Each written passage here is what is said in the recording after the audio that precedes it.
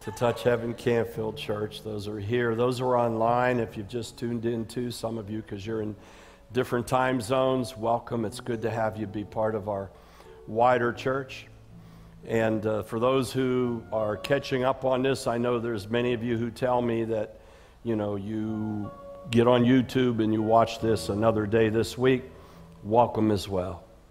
I want to thank you for just being you and being here. It means so much. It's so encouraging. And let us just cover in prayer, because I'm about to share something with you that's common but yet probably radical in your faith. Amen. Father, thank you, Lord. Help us by your Holy Spirit to reach deep into truths and understand. Help us, Father, to be those who aren't satisfied with just licking some icing off of the dessert, but that, Father, we want to come for the full-bodied meal. Thank you for that, Lord. Thank you, Father, that we've come to ask you to provoke us with a passion to know you more and to understand you more and to put that into our hearts and our spirits. Thank you, Father, for the firm foundation of the Word of God. And we ask you now, Lord, to embellish us by your Spirit with fresh revelation that, Lord, we can continue to grow upon. Be blessed, Father. Let everything be according to you and your word and your glory. In Jesus' name, and all God's people said, amen.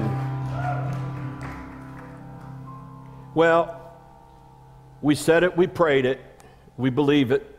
The world needs Messiah. And in that instance, we've been ourselves pursuing that understanding of what it means to prepare the way for the coming of the Lord. So this is the second part of a series that started last week, but it's also part of what we call foundational in this ministry and our outreach, is to prepare the way for the coming of the Lord. And I make no apologies about that passion. That was what I was called for in 1980, and I didn't even understand it. It's what's been reaffirmed and affirmed and now is resonating from heaven to earth. As everything's manifesting, both in darkness and in light, both in nations, and pestilence and famine and diseases, but also in what we know and we understand as some restoration and reformation. There's a lot of work to be done, because we know he's coming back for a bride. And we know that that's not a half of a bride, but it's a bride that is consisting of both Jews and Israelites. And I don't like using the word Gentile, because it typically, in that use that it was used for in that day, meant heathen. So those who aren't born or a culture of Jews that believe in Jesus are not heathen. It's believers. And so there's going to be a merging of the call and the promise of God to his Jewish people, and then the merging of the bride and the body of Christ becoming one bride. One bride. There's only two people in the Word of God where he calls his bride. One is the body of Christ and the church, and the other one is Israel, and I'm talking about Israel, born-again, believing Jews, that he says, who gave you a writ of divorcement? Not me. That means he tells us, just like he told Hosea, take the unfaithful bride. Be an example for me. So we have a lot to understand, and as I was dwelling and asking for enlightenment, headed into what is called the Nativity. We celebrate Christmas, and we've all agreed and understood it's almost impossible for it to really be December 25th. It's a different time, most likely a harvest time. Most likely a time in the spring could be there as well, but not the dead of winter. It was a different time, but it doesn't matter because we're happy that the whole world takes a pause and celebrates Jesus Christ. I'd be okay if it was declared every month on the 25th of January, February, March. I'm fine with that. I don't care if you have a tree or you don't have a tree. I'm fine with that. What I'm concerned about, and you are as well, is that we glorify Jesus Christ. So we're in that season of Advent. We know that He's coming very soon, and that prophetic hourglass has been tipped over in heaven, and the sands of time have been pouring out on the earth from heaven now for a couple thousand years. And we understand that the day's coming soon when the sound of the trumpet of God is going to blast in the heavenly places. And the command's going to come. Interesting, it's called a command. The command's going to come for the Messiah. There's only one who can give the command, and that's the Father. The Son says, Jesus Himself, I don't know the hour and the time. It's only unto the Father. So the Father will give the command, and the Messiah shall come. We'll deal with that some more in some detail because it's something we should understand. And something else I've been dealing with, I ask a lot of questions as I dig. Something else I've been dealing with, just to whet your appetite for the future, is what's the world going to be like when Messiah comes on earth? Not too many people talk about that. We get hints, we get some understanding in the scriptures. You have to put about 70 of them all together and weave them into one rope to really begin to get a glimpse. But there's a social impact, there's a political impact, there's a religious impact, there's an economic impact, there's an impact for children, there's an impact for animals. I could go on and on. It's very comprehensive because when He comes with the spirit of restitution.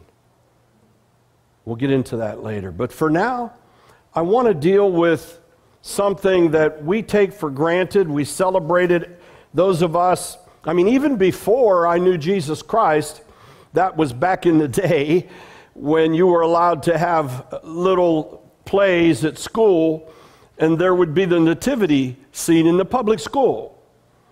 And I would watch it, and we all came to know it, and I always sang in a choir here or there, so I would even sing some of the songs, and we'd see the little baby, and we'd see the three wise guys that got called over, and we'd see Mary and Joseph. Typically, in my school, it was always a blonde-haired, blue-eyed Joseph and a very un-Jewish looking Mary. But we all got the sense that there was this little baby, Jesus. Now, the knowledge of some people, that's as far as it gets. Even people that are church attending, is the baby Jesus at Christmas.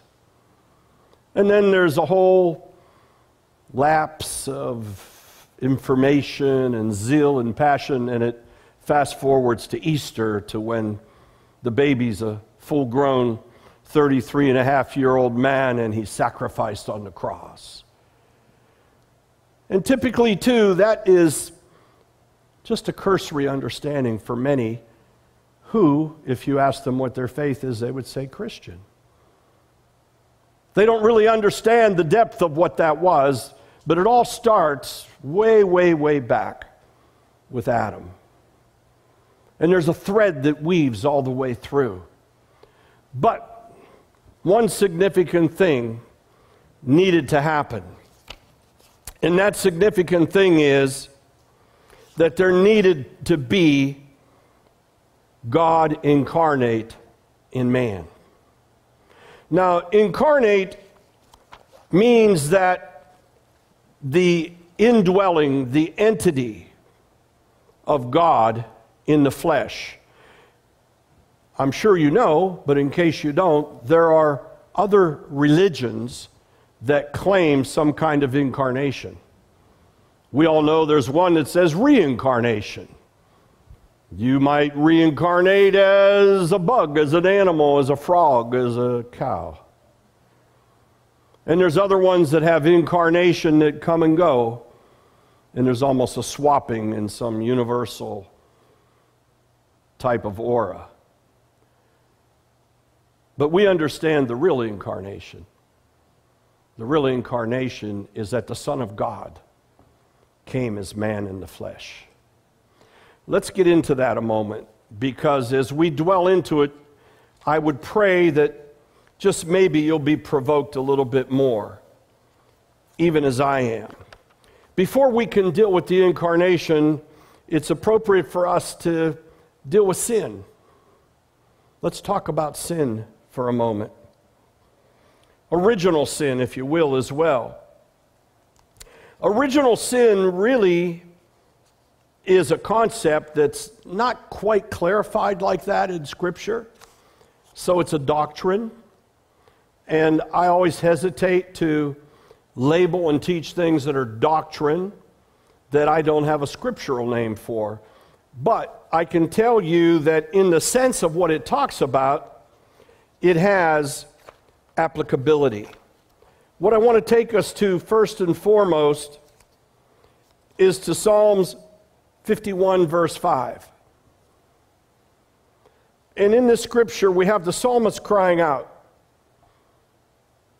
And we're going to have many scriptures this morning because it will give you the platform that you need to get to the final revelation. I believe as it hits, it's going to be a spiritual pop in your heart.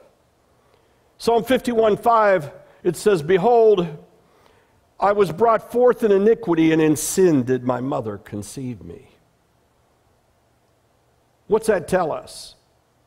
Well, it tells us that this was a little baby who had never sinned in flesh consciously, but yet was brought forth in a sin state.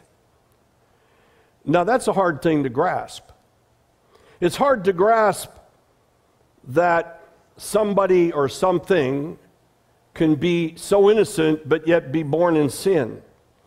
But it's not hard to grasp when we really dive in and understand it better. Let's go to Genesis chapter 2, verse 17.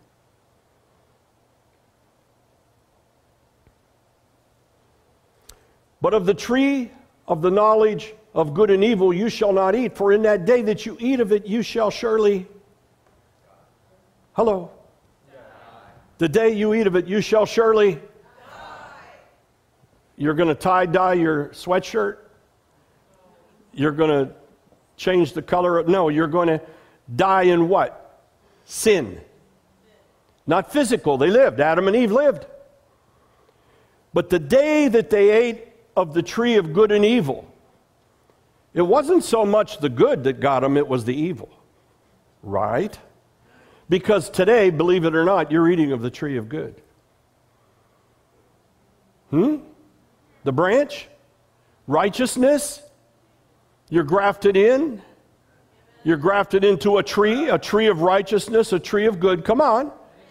You're getting some good stuff now. I get really good and I can be motivated when I begin to hear something. Right? So it wasn't the good that got them, it was the evil. And so what happened, an evil consciousness came upon them that they never had before. They didn't have to discern between good and evil because there was no evil. But all of a sudden, they died. Adam and Eve died. And when we look at the psalmist, we understand, and that was a long time after Adam and Eve, a couple thousand years. A couple thousand years later, the psalmist prophetically says, "I was born in iniquity from my mother's womb." So we know there's a transference, there's a sin state that transfers with the human soul. Because who's the keeper of the soul? The Father, the Lord. And he warned him, if you eat of this evil, you're going to die. You're going to have a sin consciousness. You're going to have a sin state of being. And he knew there needed to be a remedy. As we look at it further, we also understand prior to that, we had a code, which you and I have discussed before, And it's a code of understanding creation and procreation. Procreation meaning that once God created a bird, that bird brought forth the same kind of bird. Let every kind bring forth its own kind.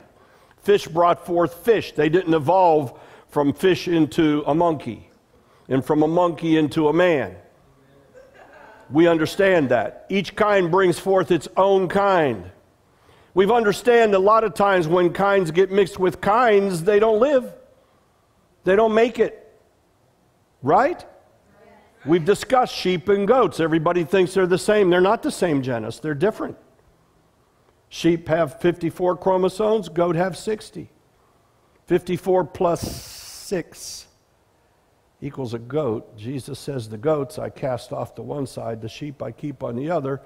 6, the number of flesh that hasn't been reborn. Let every kind bring forth its own kind. So the kind of sinful nature brings forth what? Sinful nature. The kind of born again brings forth what? Born again.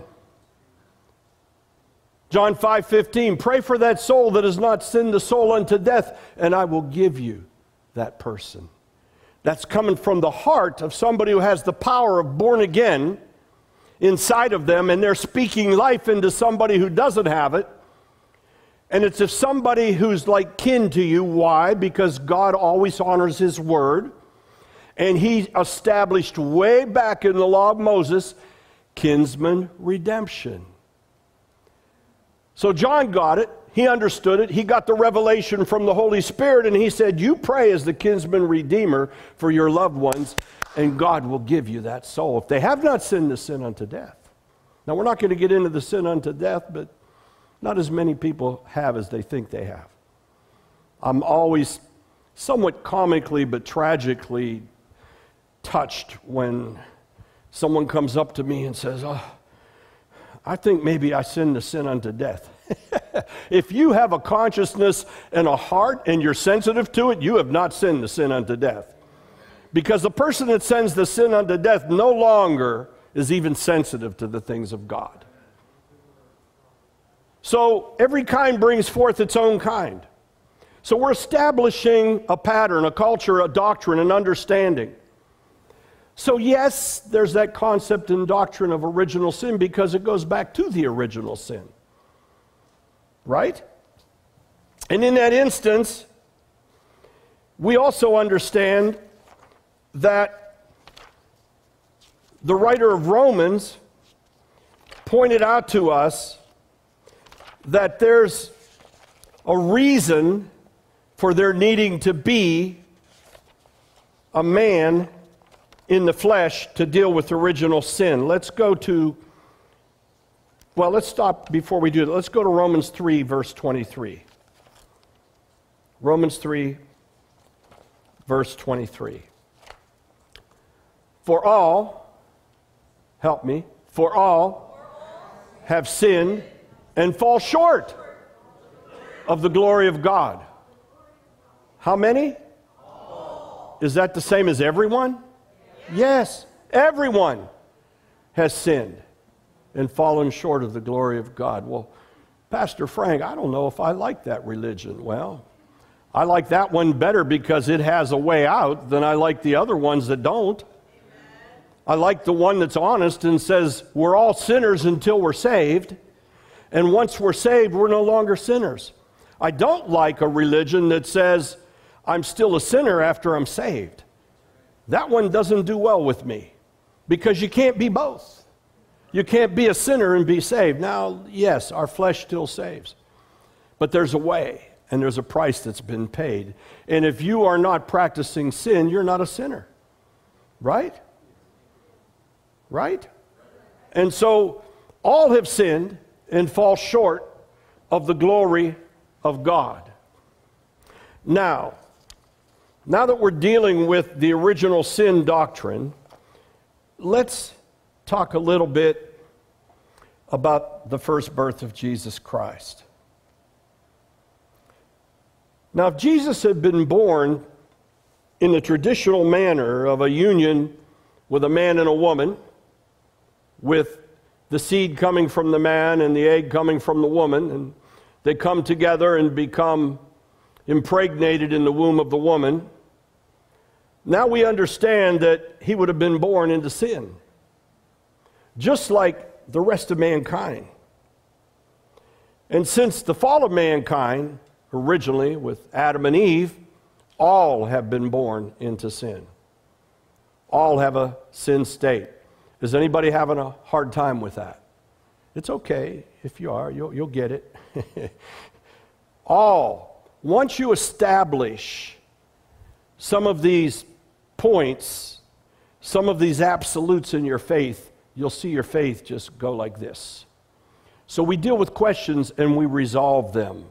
We satisfy them. We establish them in the Word of God. That's how we grow from a faith to from a strength to from a glory to amen.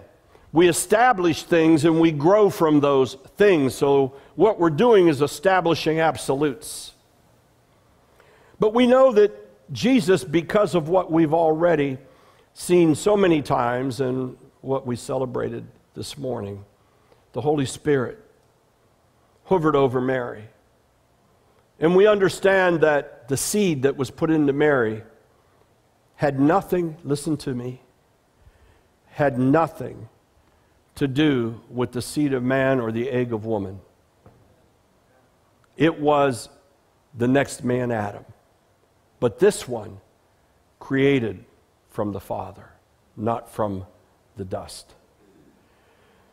As I pondered that, I realized that it was very appropriate that the Lord gave us that graphic understanding of how He took from the dirt and the dust of the earth that He had created and separated from the heavens and the earth and the firmaments, and we had this world.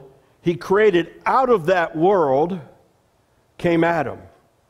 But He breathed life into that man that He created. But in this instance, the one who breathed life became life in the womb of Mary. And because of that, this life that was man, God incarnate, was sinless. No sin passed on from the mother, no sin passed on from a father. Sinless. Are you there? Okay, hang with me. You're saying, Pastor, I think this is basic. I don't know. Well, okay, good for you. Hold on. Now, we then understand that because Jesus was not the union of a man and a woman, He came into this earth as sinless. But then it was important that He remained sinless. And so we understand from our scriptures that He was tempted just like we are. We understand from our scriptures that He understands everything that we have to overcome, not only because He overcame it spiritually and is the great I am and knows your past, present, and future, and every one of us at once, and is in all of that, but because He became a human being. Now, yes, let's be clear about His gender. His gender was male. But that doesn't mean that it has anything different to do than the species, which is man, both male and female. He came that there would no longer be a division of male and female, Jew nor Greek. But we need to be clear in understanding that there's no mixing of genders in the one who creates. In this instance, we know that He was not born into sin, and He never sinned throughout His entire life. And we get those scriptures through Peter 2:22, 1 John 3:5. I'm just reading them in for those who want to study on their own. Hebrews 4:15. But I want to go to 2 Corinthians 5:21. It's a foundational scripture for this ministry. I quote it often. Because I want to underline a word. For He made Him who knew no sin. Stop. Who made who? The Father made the Son. Stop a moment. The Father gave life to the Son in the Holy Spirit. The Father made the Son to be sin. Do you understand that the Father and our Lord constantly fulfills His word? Jesus said, I haven't come to destroy the law, I've come to fulfill it. So it was necessary, come on now, it was necessary that there be a high priest who was ordained and was commissioned and recognized according to the law of the Father to be able to impart the sins of the people upon the Lamb. Oh. We remember there used to be that lamb that was, that poor thing would come in and they'd lay their hands on that lamb and they'd send it out and they'd send it to the wilderness to get killed. This was different. The Father was the only one who could lay the sins of all the people as the high priest upon the Son. Not Herod, not Pilate, not the Pharisees, not the Sadducees, not even Jesus himself. Father, why have you forsaken me? The Father put his hand upon the head of the Lamb of God and laid the sins of the world upon him. Because he so loved the world that he gave his only begotten Son, that whomsoever shall call upon his name shall not perish. So we see that it was the Father who made Jesus, who had never sinned, to be what? We then begin to understand sin isn't just the commission or the omission of doing something. Sin is a nature. Sin is a state of being. Sin goes deep and dives into your very soul, your spirit, the very being of all you are. Paul said, in him I live and move and have my being. But in sin, the sinner also lives and moves and has their being in sin. There's no separating of the being of a human person. The being of a human person has three entities, correct? The spirit, the soul, which is your mind and emotions, and your body. Made in the image of God, 3 persons. But those 3 can't be separated. There's no such thing as your soul leaving your body at night in bed and doing some soul traveling around the universe. If somebody's doing that, come talk to me. We'll fix that up real quick. And so there was a sin state, a nature that was put upon Jesus Christ. But unlike nobody else, because he was sinless and was God, and because he could transcend time, and he could go past, present, and future, we understand that he took the sins of the whole world even before you were born. He was in your present, he was in the past, he's in the future for all people, so that whomsoever shall call upon the Lord shall be saved. He took all the sins, both sinners that aren't saved and aren't going to be saved, and sinners who are saved. He took it all. He took it all, and that's the tragedy of people that die in sin. I just heard yesterday, 2 days ago, from a very dear friend of mine about a man whose brother begged him to receive the Lord as he was dying last week, and he said no. If you don't get it on your deathbed, my God. But to be sin for us, he was made the sin nature because God's law prevails. He became the kinsman redeemer for you and I because God's laws prevails. There must be a kinsman redeemer, and who better the redeemer than the one by whom all things are created? Huh? He's your cousin, he's your brother, he's your blood. It's Jesus Christ. That we, everybody, the body, that we might become. Become is active. Become means something that's future transitive. It's a future tense active. That I'm going to become something, I'm going to go somewhere, right? I'm going to eat something, I'm going to be something, I'm going to become, you're going to become the righteousness. Whoa. That means you're just going to be a good person. It means that, you're going to make good decisions. It's going to mean that, you're not going to do the things you used to do just because you're going to do the right things now. No, it's not about things. It's about person. And it's about nature. There's a sin nature that is eliminated and replaced and transformed with a righteousness nature. And what is that righteousness nature? Is it of a faith? Is it of a doctrine? Is it of a special denomination? Is it of... It's the very nature of God himself. And it's the nature, listen to me, it's the nature of the Father. Our team just came back from Africa, and when we met and we decided how we were going to approach that, the one thing that we knew we needed to do was to impart to our pastors and leaders in church over there was the heart of the Father. Because it all starts with the heart of the Father. And Jesus' entire ministry, everything he points to and did then and does now is to please the Father. Because it's all about the Father and his family. The Father wanted a bigger family. He wanted his family back.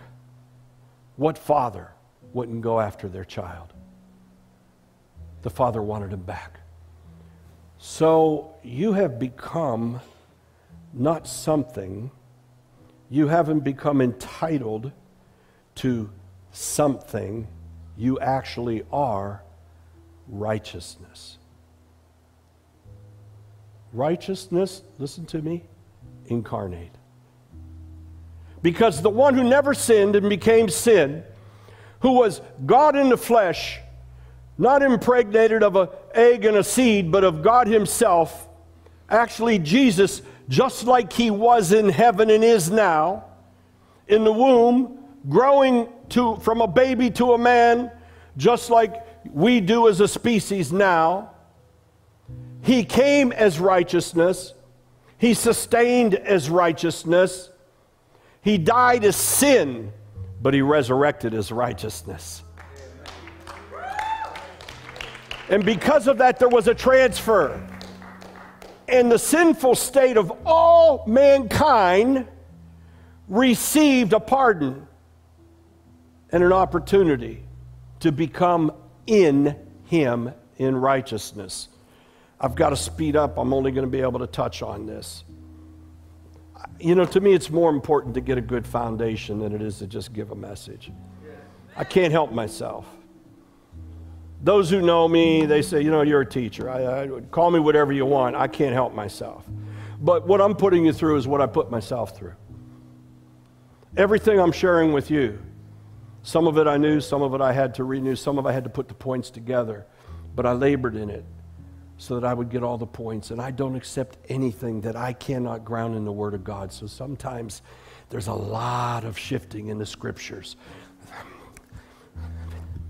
And then when I find that one contradiction, it's like, oh, yuck!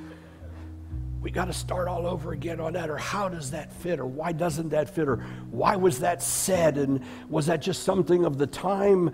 I told you, and I'll tell you again, I still have some bones to pick with a few people when I get to heaven.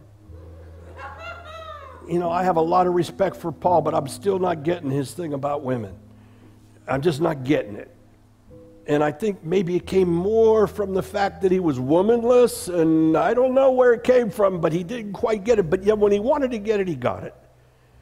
Right? When the two women were helping him, and when they were sewing tents, and when he was leaving them to be his missionaries, he got it. I'll leave that one be. There's some things I just haven't been able to rationalize, but it's okay. I let them go because it's not going to change my faith. The Father requires ultimate perfection. The Word says, say what you will about the Father, say what you will about the Son, but don't blaspheme the Holy Spirit. Do you know why?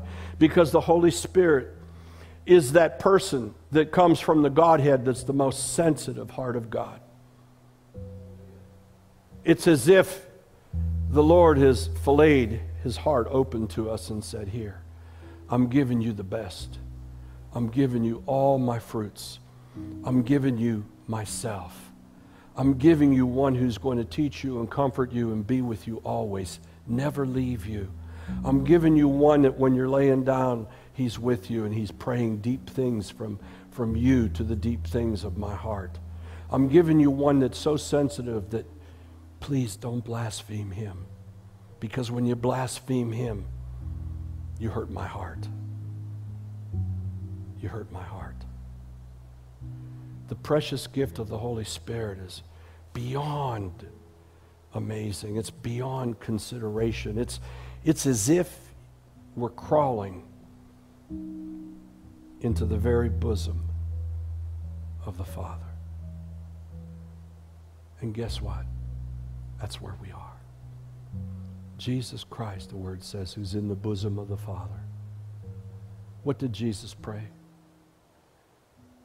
Father, John 17. Let's look at it a moment. I'm going to end with this one with a highlight about in, and then we'll come back. Let's go to John 17, please. And I want to get to about verse 20. Jesus is on his way to the cross. He knows it. He knows what's waiting for him. This is really the last major prayer that we know about that's shared with us. It's a prayer between he and the Father. It's an intimate prayer. It's a desperate prayer. It's a prayer where he starts out very early on. It's recorded in verse 5. Father, give me back the glory that I had with you always. He knows he's about to go and suffer for the sins of the world. He goes eyes wide open. He cries out, take this cup away from me because it's so hard to take. I mean, have you ever been accused or punished for something you didn't do? I sort of lived in that world for a while. It's my own bed. I made it. I had that reputation, so when something went wrong, they came and got me.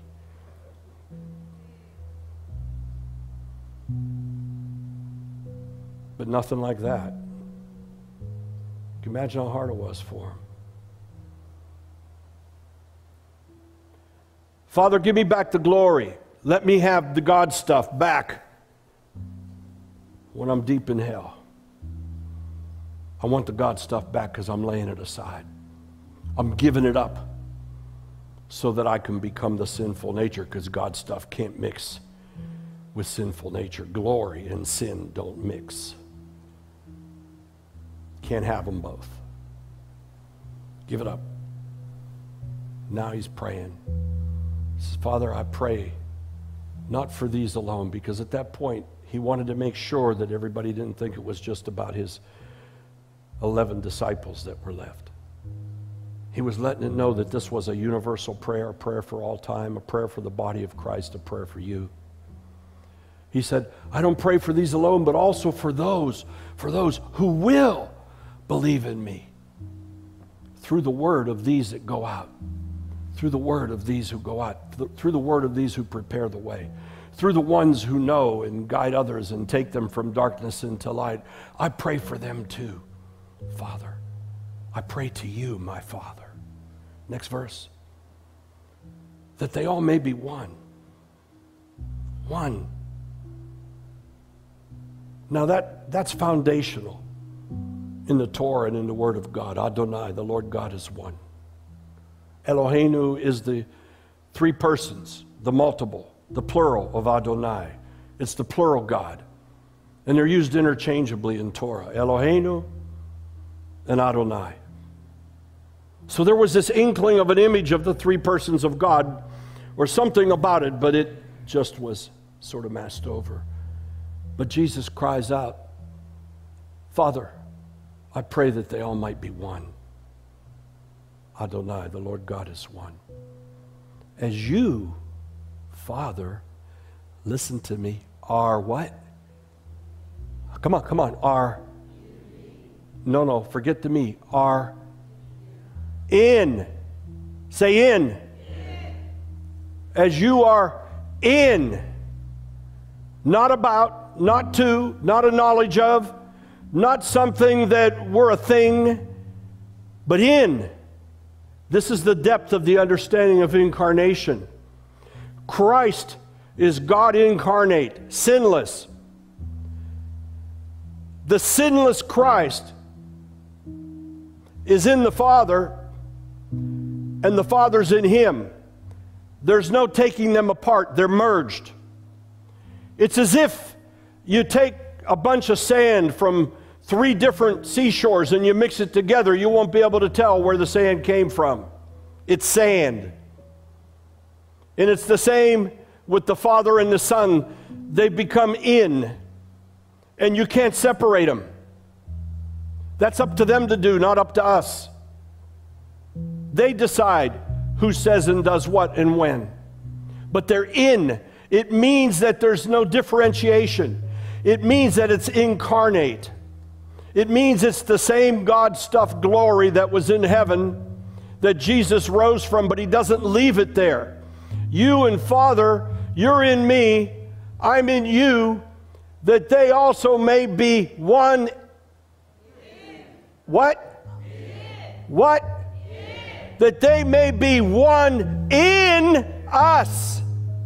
It's not about having a relationship with God where He's here and Jesus is here and the Holy Spirit's here. It's a relationship, come on now, where we are in each other. The Father's in you, the Son's in you, we're in the Father, we're in the Son. Nobody can separate us. Nothing can take us away from the love of God. Nothing can change us. And because of it, we are walking in a spirit consciousness of incarnate humanity with God. Radical. Pastor Frank's getting radical again.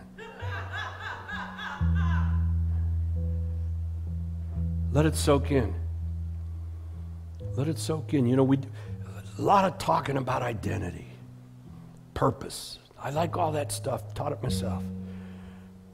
But the reality of being in Christ, Christ in you, the Father in Christ, the Holy Spirit didn't come to lay outside of us and be a guide. He came in us, born again in the family of the Father, of the family of the Father, Spirit.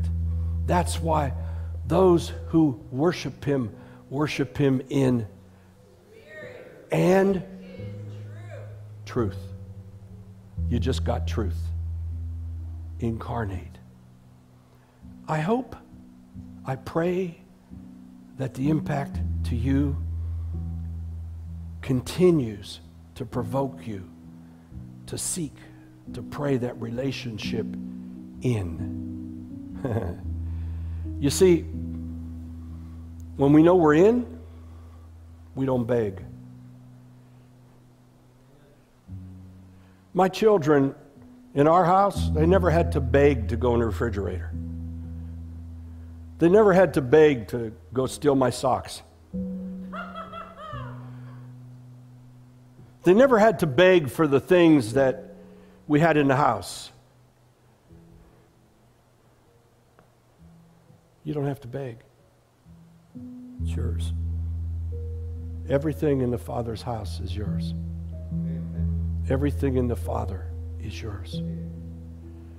And you have right standing with Him because you are righteousness. Because the Father is righteousness. And all the other blessings, all the other spiritual attributes of the Father and the Son and the Holy Spirit reside in you and you in them. That's why Paul cried out in Philippians 4, I can do all things through Christ, in Christ, strengthens me in his weak moment. Okay, I'm going to leave it there. If the Lord allows, I'm going to come back to it, whether it's before Christmas or after Christmas, only the good Lord knows. But I really want to, really want to go deeper with this. You know, we can just have another Christmas and go through the motions and sing about the baby in the manger. The Advent that I seek for you and for me is preparing for the second coming of the Lord, because we're grounded in the first coming. And if not us, who? You know, motivational sermons are wonderful. There's a time and place. We all need one. But being grounded, being strong, knowing our plan, our purpose, who we are, and that we don't have to beg. We're not beggars. We're children. We're heirs, co-heirs, joint heirs. Blessed is the name of the Lord. Amen.